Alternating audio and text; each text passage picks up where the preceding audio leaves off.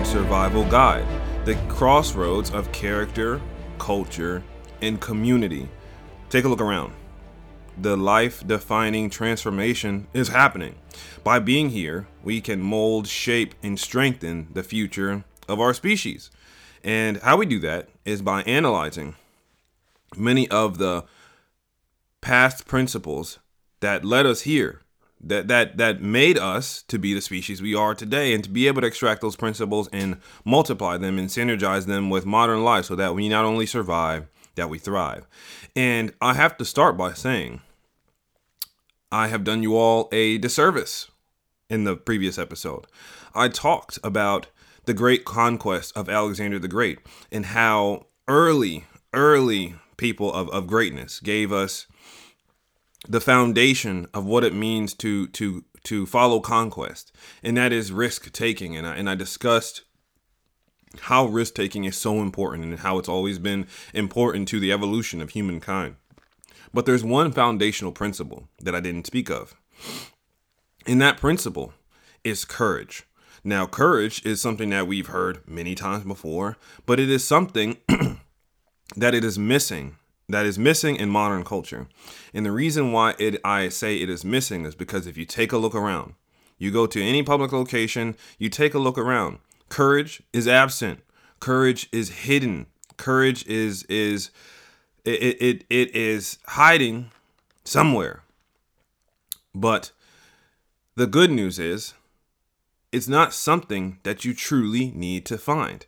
And the reason I say that is when we talk back to the story of Alexander the Great, it is in our DNA to maintain principles, policies, traits, whatever you want to call it, like courage. It's in human DNA.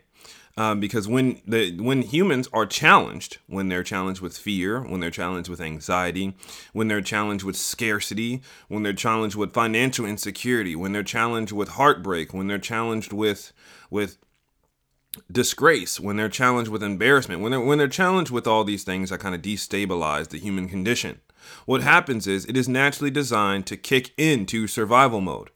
And there's many paths that can be taken when that survival mode is kicked in. But we over time have recognized two very stark paths, and that is fight or flight.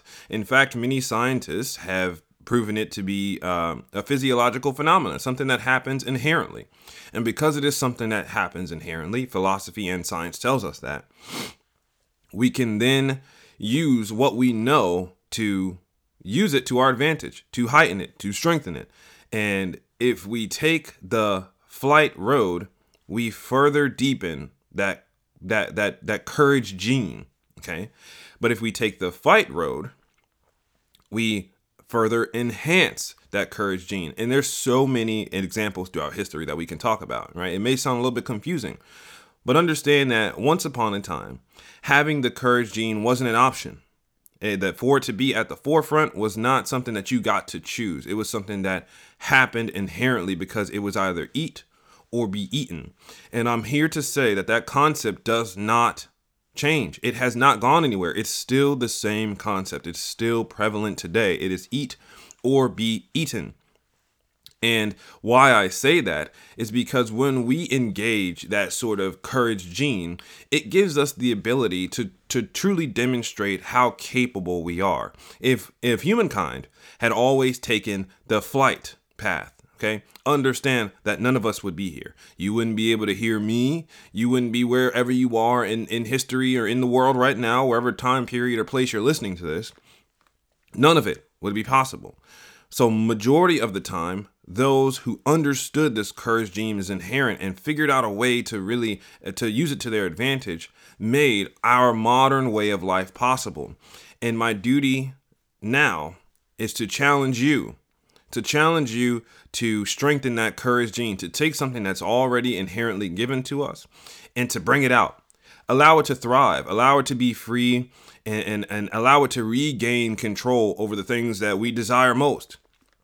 And at the foundation of that is a greater quality of life. And the only way that we get that now, the only way that that is made possible, whatever that looks like for you, for the ones you care about, for the ones under your scope, for myself, for all of us, for all of big H humans, is to let that gene come out. Give it the space to run free and give it the push it needs. Pull it out because it's always there. It's just hidden. It's not absent. It's not something that, you have to go and build. It's not something that maybe you have to go find through someone else or through something else. It's already given to you. It's a given right from birth. It's just that the environment, especially in modern culture and modern climate, has dampened that gene. But we have the ability now, more than ever, to bring it back out. And maybe, okay, for the sake of argument, that we aren't being chased around by rabid animals. Maybe for the sake of argument, you don't always have to be on your toes trying to wonder, is it eat or be eaten? But understand that does not negate the duty to all those who paved the way for us prior to us to begin to demonstrate that courage to ensure that the generations that follow us have the best, strongest, happiest, wealthiest, and healthiest life possible. That duty, that challenge is ours.